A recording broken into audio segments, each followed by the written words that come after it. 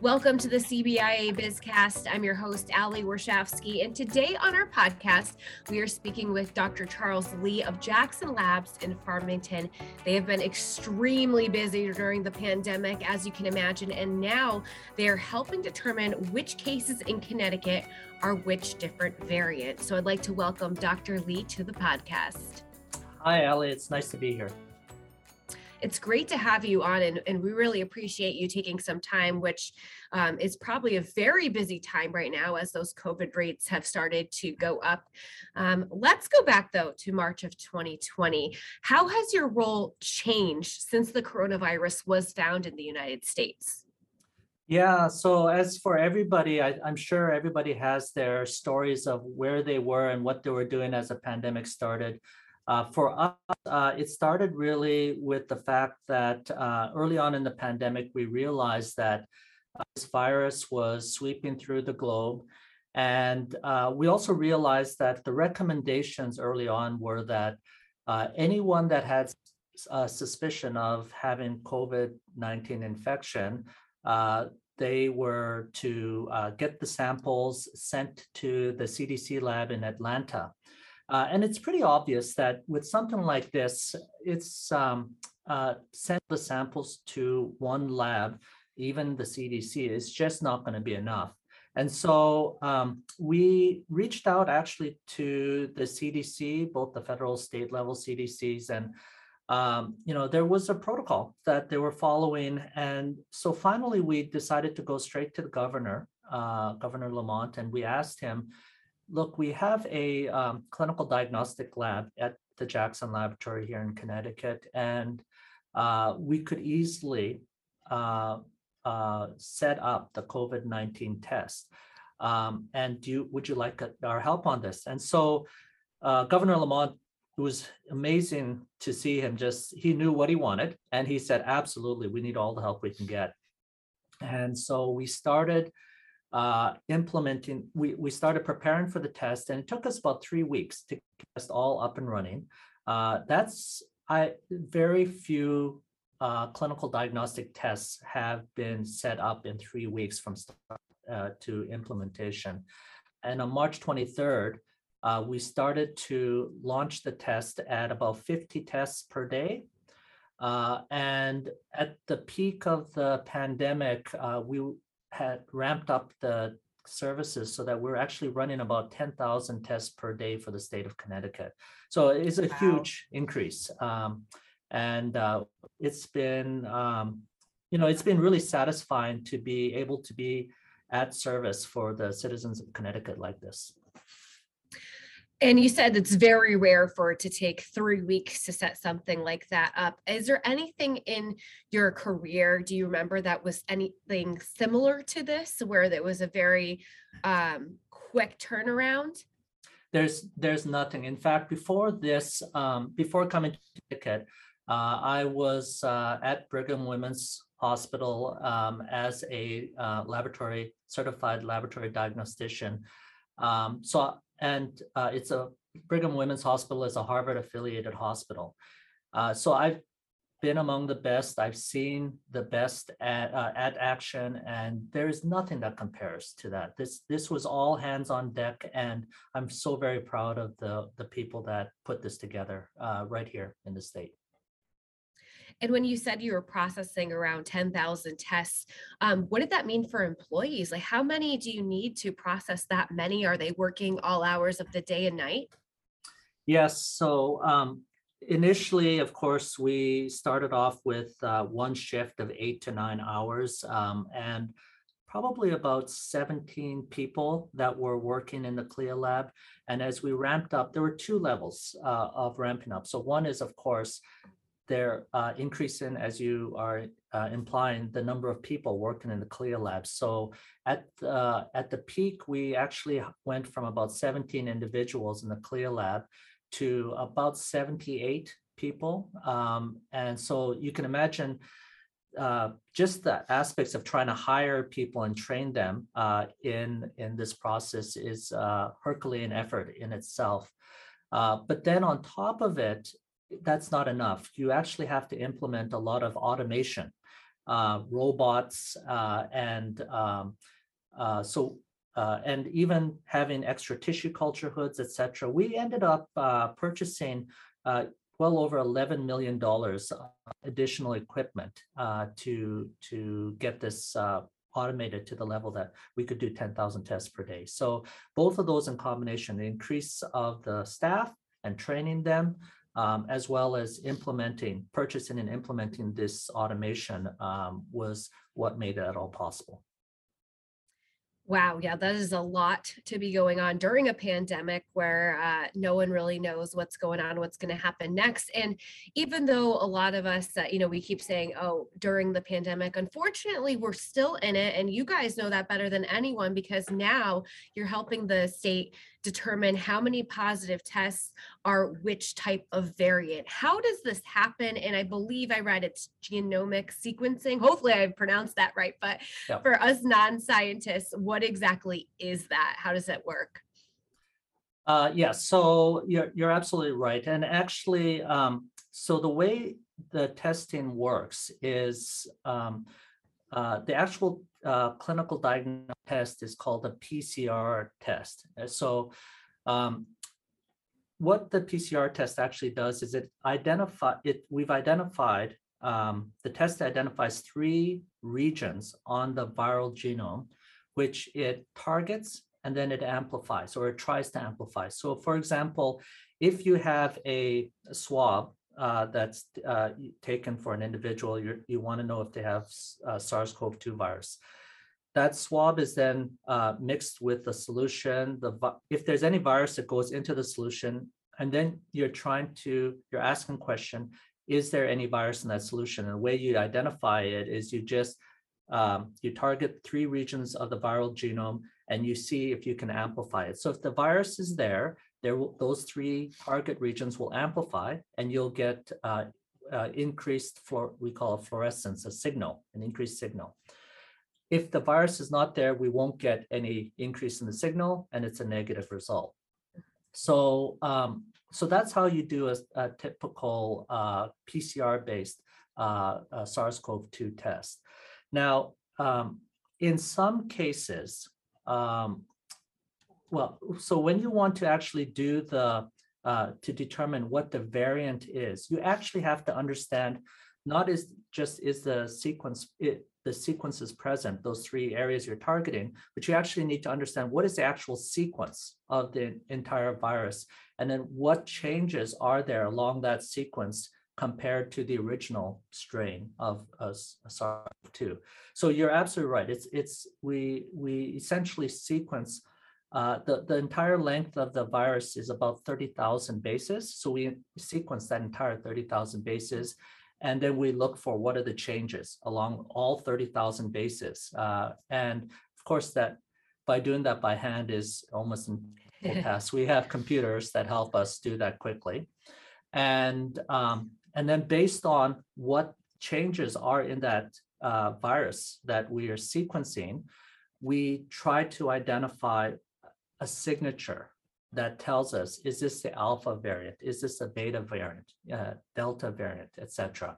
And so that's what we do here at the Jackson Laboratory. So in addition to the PCR testing to determine whether the sample has virus or not, we do follow-up sequencing where we tell you what's the exact variant. I hope that makes sense. Yeah, so it's obviously, you said, done by a computer. And I think most people would assume, like what you said, you get tested and then it's positive. Then if it's positive, it goes right to this computer or robotics that analyzes the way it's made up. It notices that it's made up the way the Delta variant is typically made up. So you therefore have the Delta variant. When did labs decide to start, or I guess not, you probably didn't decide, but maybe the CDC to run tests to see if there was any genetic changes or mutations, I should say, to the virus? Because for so long it was just COVID. How did they even identify that there was a different type of variant? Right. So, Ali, let's just make sure I've got the concept across that the actual DNA sequencing is actually another test above and beyond the PCR test. So once you've done the Yes. PCR test, you actually have to run the DNA sequence and then analyze the sequence. So, Okay. but then to your question now as to when did we realize we needed to do this? I mean, we realized that we needed to do this early on because biologists, infectious disease experts, they know that viruses mutate, they evolve. Mhm. And they know that as viruses evolve, have different properties in terms of infectivity, in terms of severity of the disease. So early on, it was really important to start the sequencing. Now, this actually may be a good time to show you one of these slides that I prepared. In this particular slide, it actually shows, if you look at the slide that says SARS-CoV-2 genome sequencing, you can see early on during the pandemic, the different colors of waves that you see there is actually the different variants based on sequencing data. So that just that there was a level of sequencing that was happening early on in the pandemic. And for the most part, you can see the blue wave is the alpha that represents the alpha variant. And so that was a predominant variant early on in the pandemic. Then you can, on the right side, later on in the pandemic, including up to now, the vast majority of the viruses that are being sequenced are what we refer to as the Delta variant. And there's a lot. It's really taken over all of the viruses that are being sequenced right now. And so being able to identify these waves and then watch how the patients that are infected by each of these different variants respond to treatments or how many of them are being hospitalized, how many of them have been vaccinated versus not vaccinated. I mean, this is all important information. And without knowing what that variant is, it's hard for us to prepare for next steps. Interesting. So this has been done with something like the flu before. This is not new to the to COVID-19. You've looked at this when other viruses, again, commonly the flu, have gone around every winter. That's exactly right. So every winter, primarily it's the CDC that actually collects a portion of the samples, sequences, does the genome sequencing, finds out where mutations are, what are the different variants that we're seeing. And this actually helps them to, on one hand, it will, through epidemiological studies, it will help them understand why a certain, the flu vaccine that they used was either very effective or not as effective in a given season, prepare them for the next season. And so the more information on this, the better. And traditionally, the CDC has been doing this. With SARS-CoV-2, because of the nature of the disease, it's sort of, again, all hands on deck. Let's all contribute as we can to get as much information possible to combat this pandemic. And speaking of information, what are you finding at Jackson Labs? I think as of right now, which is the 13th when we're speaking, there's been several of the new variant found in the state, but not too many yet. Of course, by the time this is released, that could change. But from what you guys have been studying, what are you finding? Is it still predominantly the first coronavirus mutation that's here, the Delta, the Omicron? What are you guys seeing? Yeah, so what we've been seeing is so to give over the past month, we have had 302 positives that have come through our clinical diagnostic lab, and we've actually sequenced each and every one of those. Just to put things in perspective, Ali, the United States is aiming to see approximately 5% of all variants on average, just to give us a landscape, because it's a lot to do every one of them. The state of Connecticut has actually gone further than that. And the state of Connecticut's goal is to actually sequence about 20 to 25% of all the variants in the state. The places that are contributing to our Quest Diagnostics is doing some sequencing. Nate Grauber at Yale University is doing a considerable amount. Of course, the Connecticut State Lab and the Jackson Laboratory. And we've made it a policy here at Jackson. We're actually just sequencing all of the variants, all the positives that we get. And so what we're seeing up to this point is that everything, pretty much 99% of all the variants we're sequencing are the Delta variant. Now, having said that, I did not prepare this for this podcast, but we now actually have a suspicious Omicron variant that we believe we've identified. We're trying to confirm it now. And your listeners may be asking, how do you determine a suspicious variant? And the reason why is, remember I told you earlier on that for the PCR assay, we actually target 3 regions of the genome. And what happens is 2 or usually all 3 of those regions, if there's a virus, they all go up and you get an increased fluorescence signal. And sometimes one of the regions might not work, but for the most part, all 3 of those regions go up if there's a virus present. Now, interestingly, one of the mutations in the Omicron variant actually prevents one of those regions in the PCR assay to go up properly. And so it gives us an indication when we have the other 2 going up, but not that third, that this may be a potential Omicron variant. And so now we're doing the whole genome sequencing, and that'll tell us conclusively if that's the case.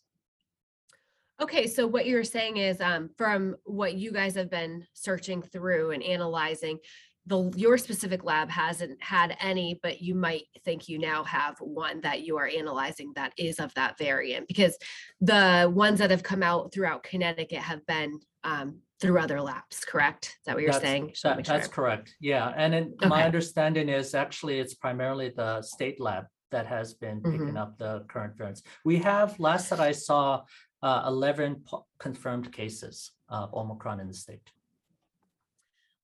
This is something I've been wondering ever since I started testing for Delta, but how do you know, or how do you guys determine which ones go through that testing to see if it's a variant? Because, you get swabbed, usually you're just told that you're positive. How are you, I say lucky one, but really you're unlucky if you catch COVID to then be contacted and them tell you, oh, also we found out that you are the lucky carrier of this variant. How is it determined whose test gets further analyzed? Yeah, that's a great question. So for most of the labs in the country, they would randomly just identify 5%, right? So if for every 100 positives, they'll randomly choose about 5 of those, run them through the sequencer and see what the variant is.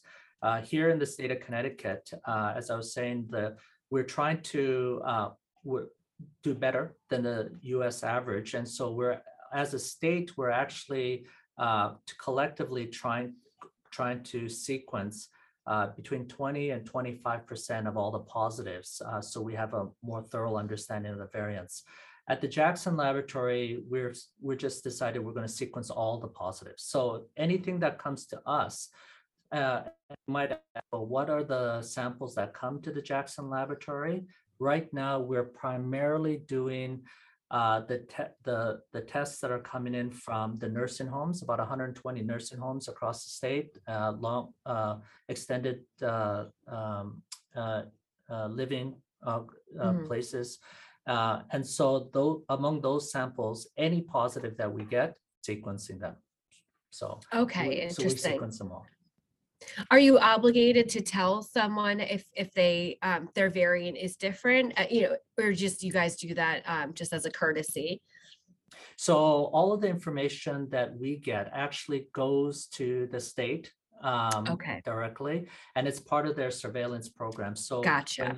when Yale does their sequencing, Quest does the sequencing, we don't actually give that information back to, so the state will collect that information and then determine next steps.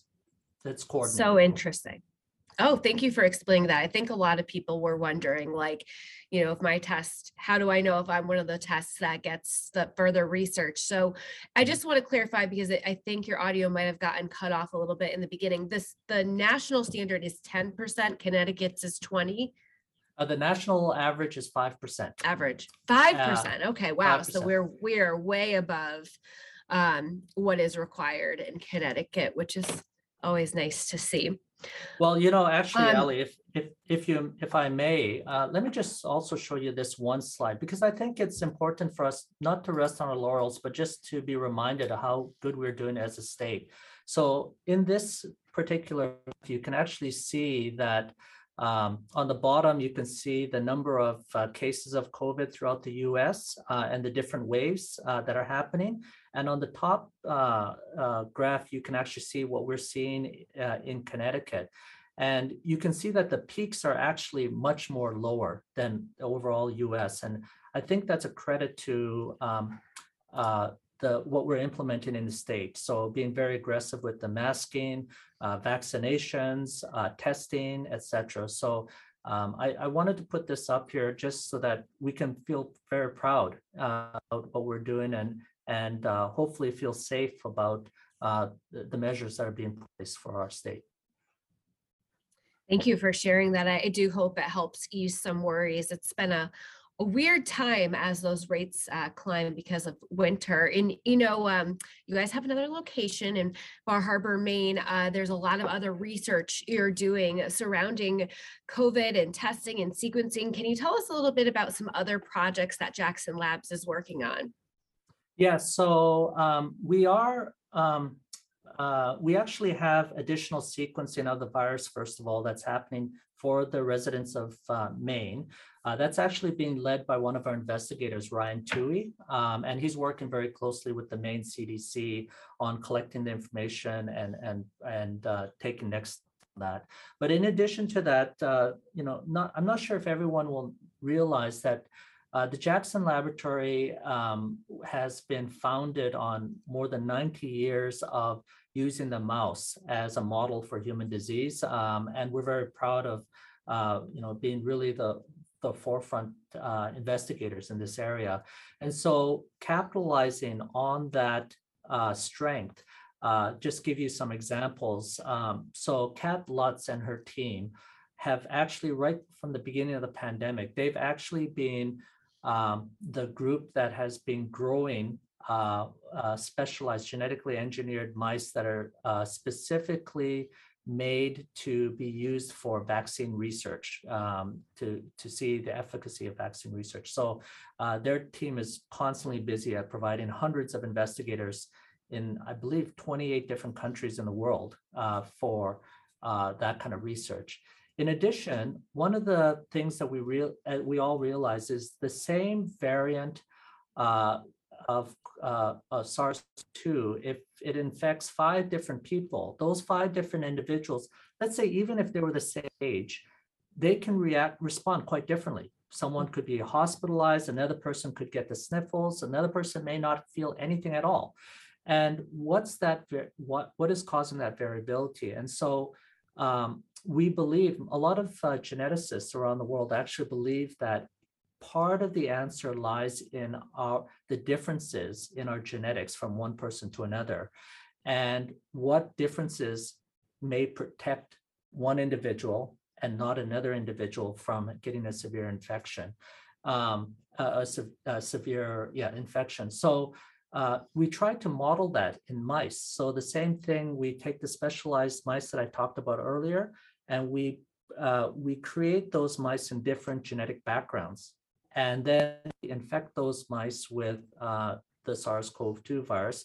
And sure enough, we actually do already, the preliminary data shows some of the mice succumb to the disease very quickly, others have very little effect. And that could be a really powerful tool for trying to dissect what parts of the human genome could be leading to increased susceptibility or response to the virus. That's been led by Nadia Rosenthal and her team there.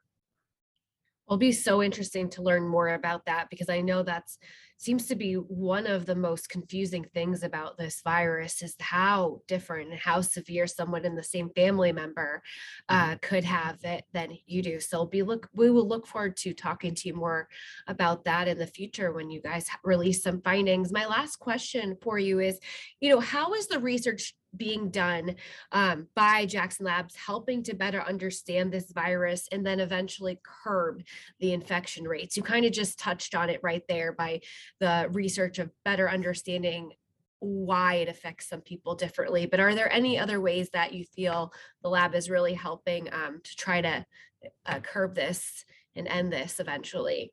Yeah, so so our investigators, of course, when the pandemic started, with their different specialties and their different knowledge bases, many of our investigators turned their attention to the SARS-CoV-2 virus. What could they do to help us further understand more about the virus and the pandemic? And so we actually have now several projects that have started that have actually gained funding from the NIH to pursue them. Just to give you an example, one of those projects is led by Daria Unutmas, who is an immunologist in the Connecticut campus here. And he's working very closely with the dean of the medical school at UConn Health, Bruce Leong. And they actually are looking at about 300 healthcare workers that looking at their antibody levels through getting the first shot, second shot, the booster, and how well does a sample of their blood neutralize the SARS-CoV-2.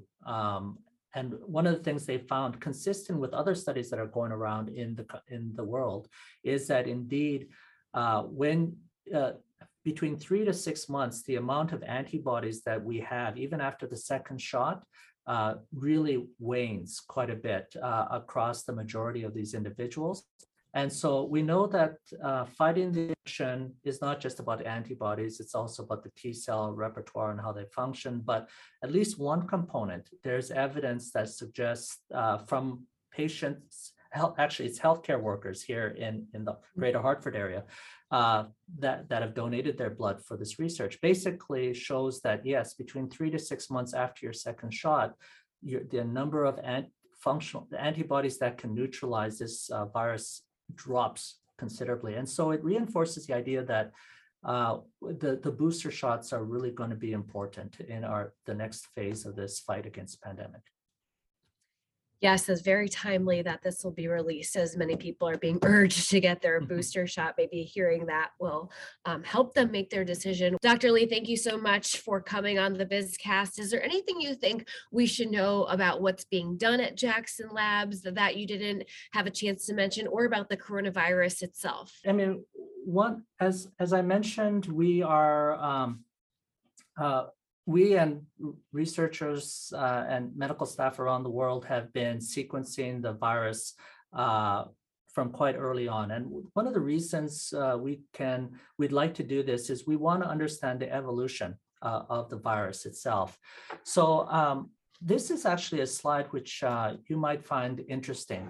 So on the left side here is sort of when the pandemic started. I don't know can you see this? And you can see the different variants that have arisen throughout the globe.